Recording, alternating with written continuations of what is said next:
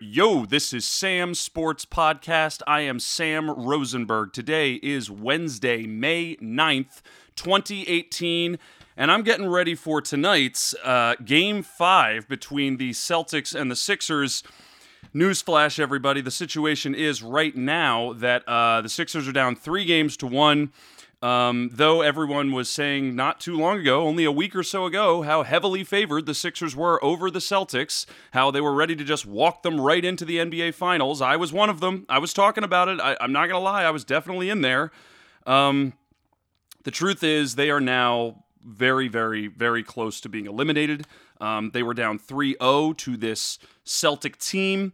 And really it was the excitement of TJ McConnell that was really able to actually, come out and win this game in Game 4. Let's just pick this apart, man. We got to talk about this series because essentially the Sixers hit a brick wall with the Celtics. Okay, I think without Irving and Hayward, everybody was like, well, this team is not really going to be able to stop the juggernaut that is the Sixers, considering how hot they were. But Brad Stevens, he coached them right out of their seats, coached them right off the floor.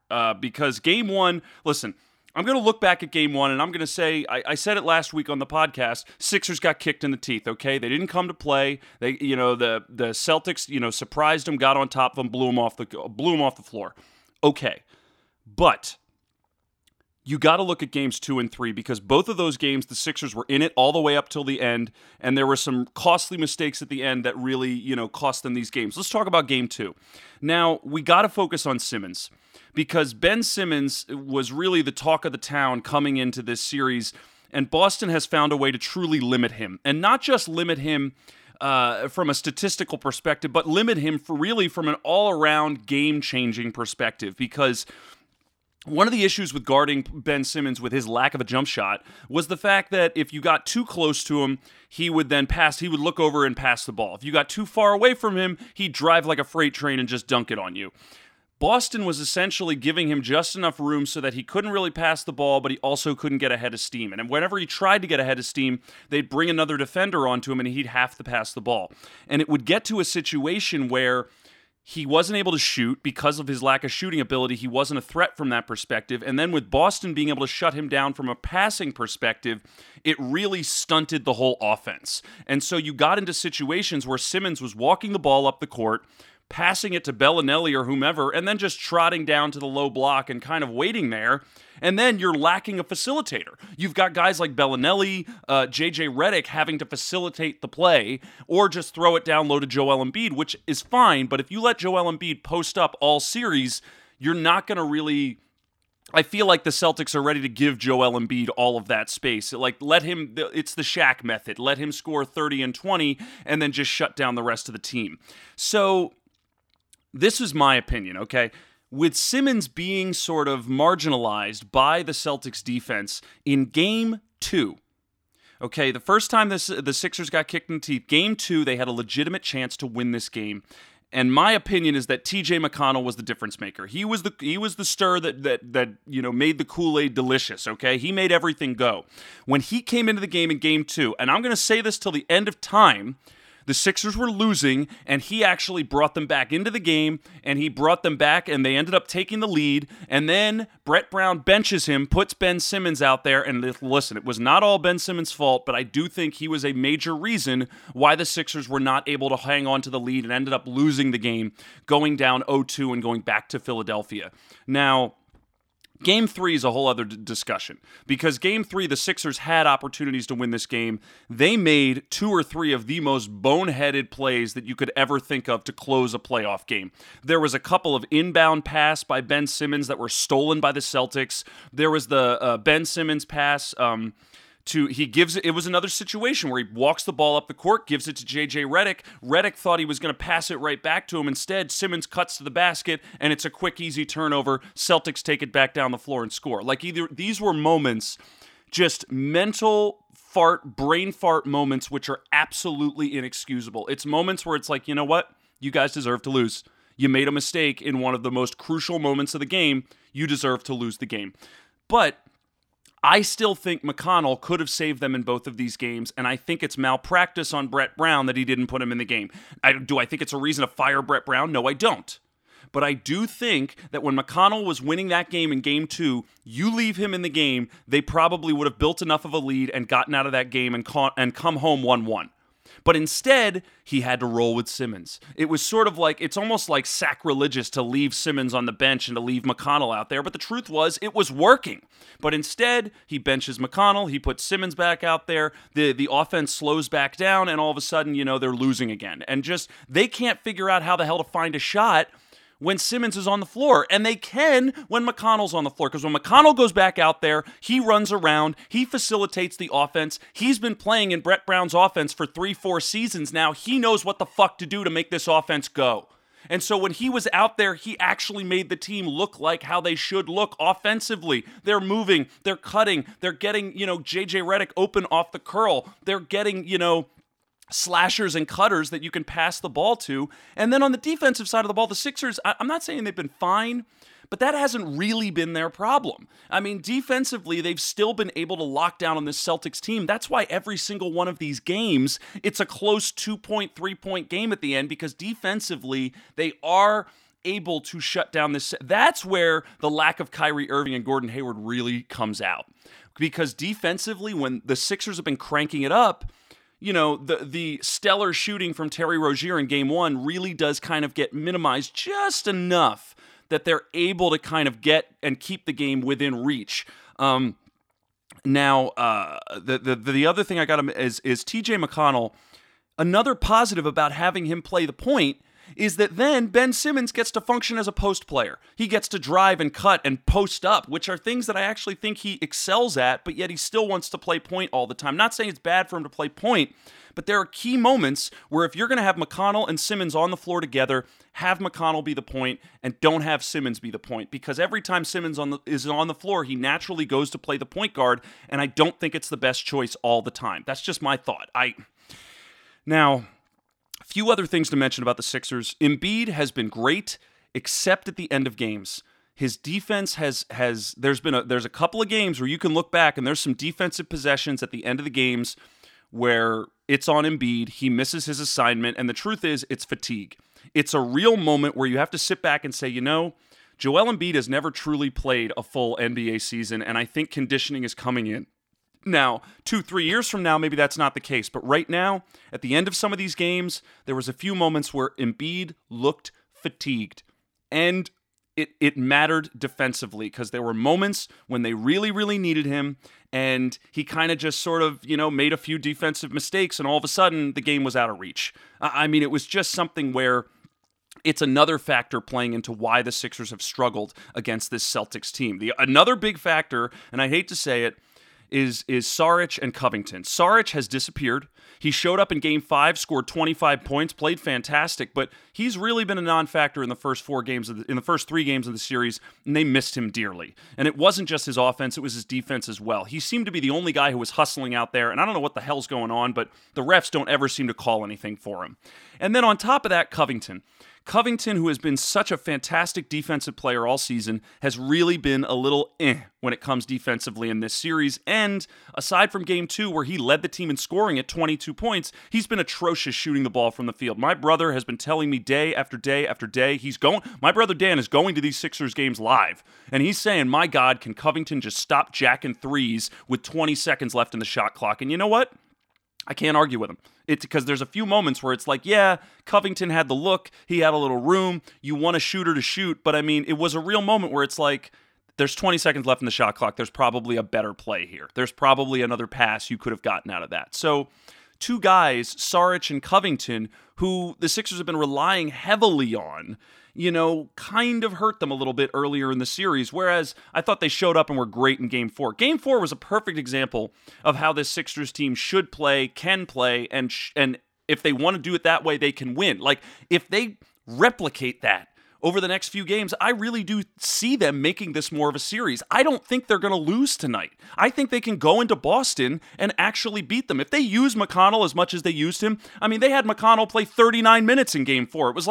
It felt like a miracle, but at the same time, I'm sitting there screaming, why the fuck weren't they doing this in Game 2 and Game 3? Why the hell were you just continuing to trot the same formula out there when you saw that it didn't work in Game 2? When you saw that it didn't, McConnell seemed to be a secret weapon, and it felt like, why the fuck did we wait till Game 4 to unlock him? I'm just saying. I'm calling it out. I'm throwing it out there. So, I still have faith that the Sixers can truly do this. I think it'll be the biggest upset ever to come back from 3-0, but it's hard to swallow that pill. I'm going to hold out for them. I will close this podcast by saying that I will hold out the torch for the Sixers, but it's hard to swallow because I do think there's a real chance that they're not going to come out of this series.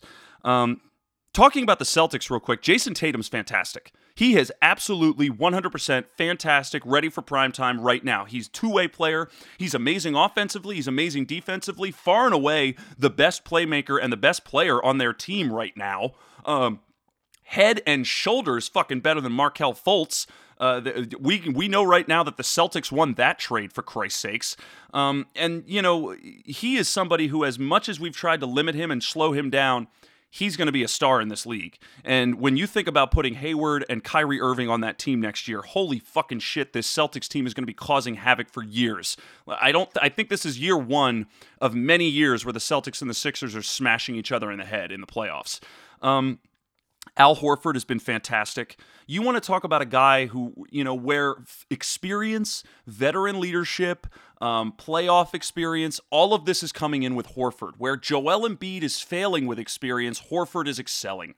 He knows how to guard him. He knows how to, kind of aggravate him in just the right ways. And at the same time, Horford knows how to make key plays at the end of games and not make critical mistakes where the Sixers have been making them. I mean, the play of Horford has been, in my opinion, extremely underrated. He's been fantastic. And the other guy is Terry Rozier.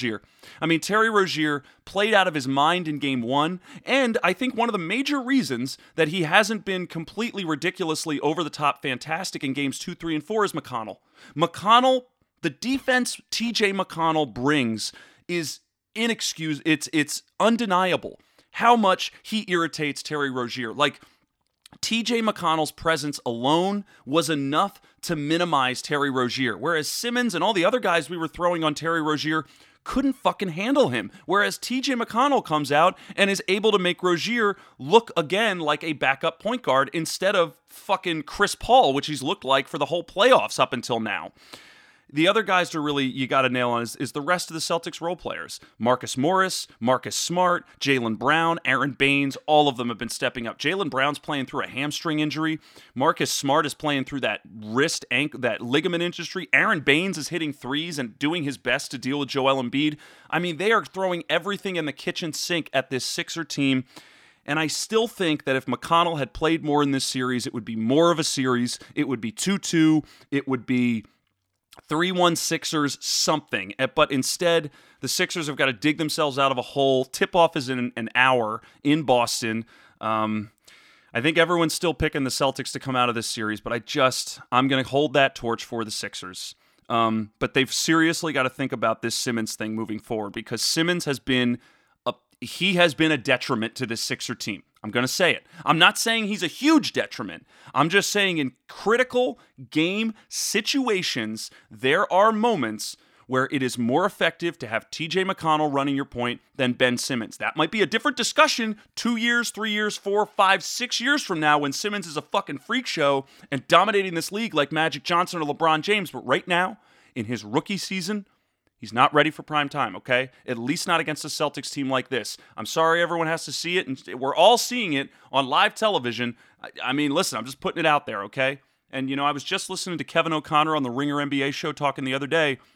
If you look at LeBron James's rookie year, or the first year he made it to the playoffs, it's a very different player.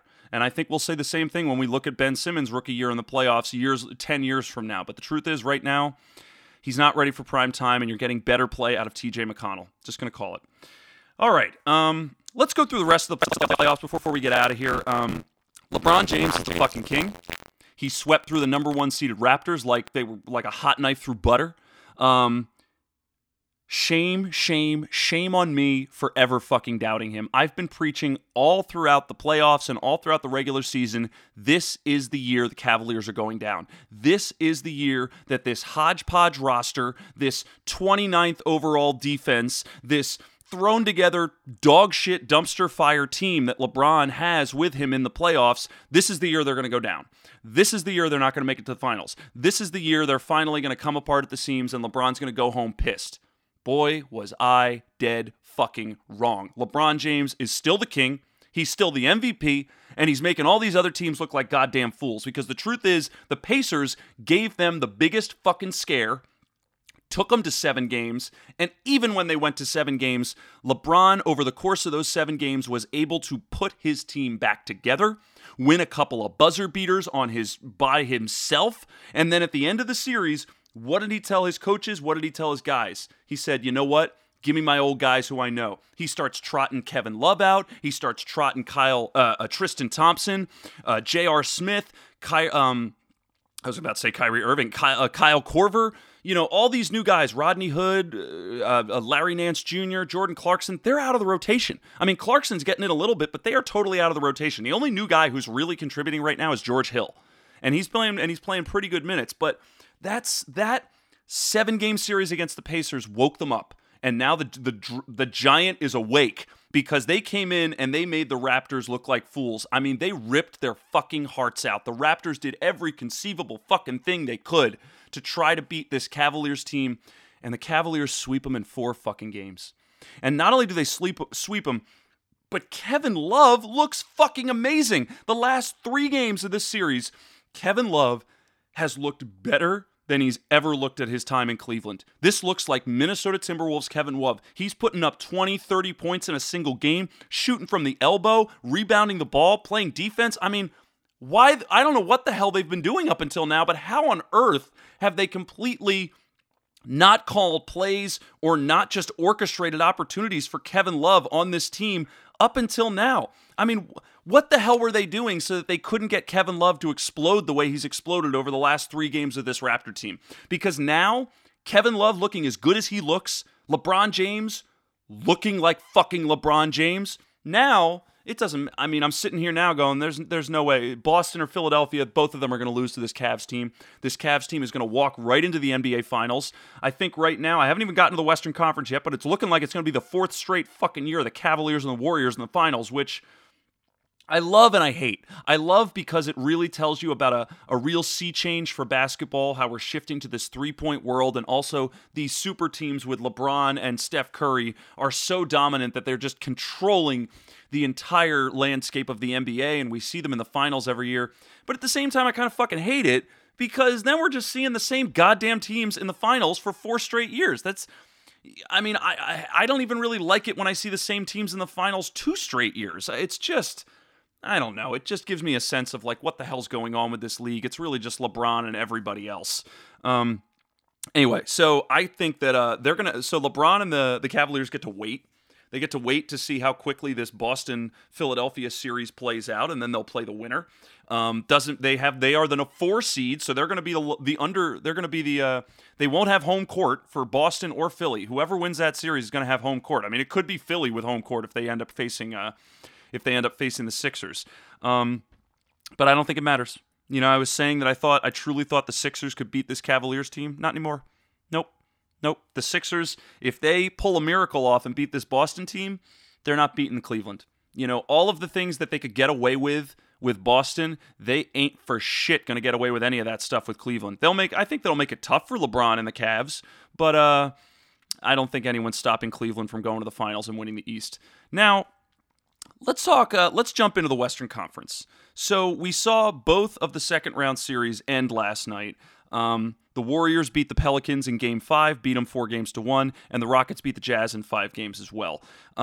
So this ultimate clash of the Titans that we've been waiting for all season is finally here in the Western Conference Finals. Golden State Warriors, Houston Rockets. Golden State is clearly, they're the king of the mountain, and Houston has been the first team really in the last 3-4 years to even come remotely close to threatening this Golden State Warriors team. And listen, even when the Cavaliers beat the Warriors in the finals in 2016, I still don't think people thought they were going to win. That was a 73-win Warriors team.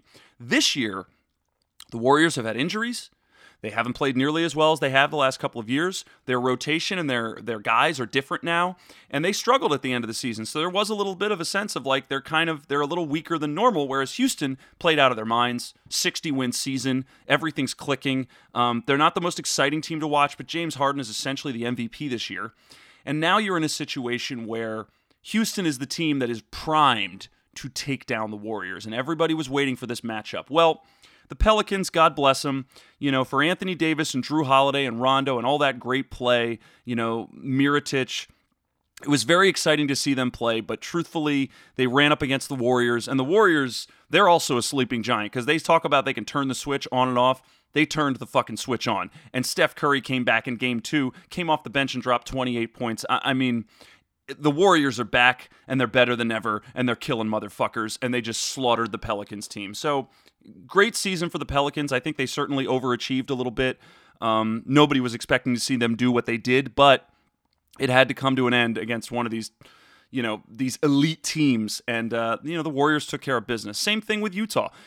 Donovan Mitchell, again, totally overachieving all the expectations. No one thought they'd get this far. No one thought Donovan Mitchell was going to be what he is, and what he's going to be. He's clearly the future of the team. I mean, this team limped into the second round without Ricky Rubio. Ricky Rubio, who was such a key piece in that first round against the Thunder, didn't really play at all against Houston, and, they gave it their best shot. But again, the Rockets are an elite team that are really, if they fall or struggle with a team like Utah, that's a bit of a disappointment for their season. So, God bless Utah and New Orleans. Great seasons. You really shouldn't be disappointed. You fell to powerful, powerful, powerful teams. But now we talk about the Western Conference Finals. Golden State, Houston. Houston's got the home court. Game 1, I believe, is Monday night in Houston. I've been thinking about this a lot because I really want to believe, and I really think that this is a real opportunity for Houston to win. It's a real opportunity for them to actually push Golden State off the top of the mountain and actually possibly win a championship, because if they go to the finals, I still think they've got the chops to beat LeBron and the Cavaliers. I think Golden State or Houston can beat the Cavaliers. But the truth is, Golden State is hot right when they need to be. And Houston, for all of their excitement, for all of their brilliance, I've started to see more chips and cracks in the armor over round 1 against Minnesota and round 2 against Utah than I was expecting. There were opportunities and moments when Minnesota got underneath their skin. There were moments where Utah was able to exploit weaknesses. Ryan Anderson's a guy who can't really stay on the floor with some of these teams. They really, really needed Luke Mbah a Moute back. They really got good. They really got much better when he came back in the second round. But there are ways to minimize this Rockets team. And sometimes it gets to a situation where James Harden just falls in love with his step-back three-pointer, and they don't always go down. It's not a surprise when you see several games where James Harden only has like 11 points and he's 1 for 10 at, 3 for 11 at the half. So this is something that scares me because as I see us getting into a 7-game series, I'm favoring the Warriors. The Warriors still got the best players on the planet. Draymond Green is playing out of his fucking mind right now. Steph Curry's only getting healthier. Kevin Durant is Kevin fucking Durant. And, oh yeah, let's just throw Klay Thompson in for the mix. I'm seeing the Warriors taking this. I think they're going to beat the Rockets in 6. I'm saying 6 games. I don't think it'll be a 7-game series. I think the Warriors will take them in 6. It'll be competitive. It'll be close. But, Warriors all the way. They're going back to the finals, and they're going to face the Cavaliers. It's going to be another year of the Warriors and the Cavaliers in the finals. I got to call it. All right, I'm going to get the hell out of here. That's I'll talk more about who I think is going to win the NBA Finals in future podcasts. But everyone, thanks a lot for listening to Sam Sports Podcast. I really appreciate it. You can subscribe to my podcast on Apple Podcasts, Stitcher, SoundCloud. You can like my Facebook page at Sam Sports Station. You can also follow me on Instagram at Sam Sports Station. You can follow me on Twitter at SmithfaceJones, or you can email me at samsportstation@gmail.com. In the meantime, I'm going to go watch Game 5 of this Sixers game. It's starting in about 50 minutes. I'm really excited. I'm still picking them to win. I think I'm going to hold this torch up. Sixers in 7. Come on, baby. Embarrass this fucking Celtic team. Come on back, baby. Anyway, enjoy the game. I'll be back next week to talk more basketball. And listen, as the NBA playoffs fade out, I'll start talking more about NFL as well. Got to talk about the draft. Got to talk about the Eagles. Everybody's getting back into it. Sports is now a 365 year-round thing, man. Fun doesn't stop. All right, thanks a lot for listening. I'll see you next week. Take it easy. Bye-bye.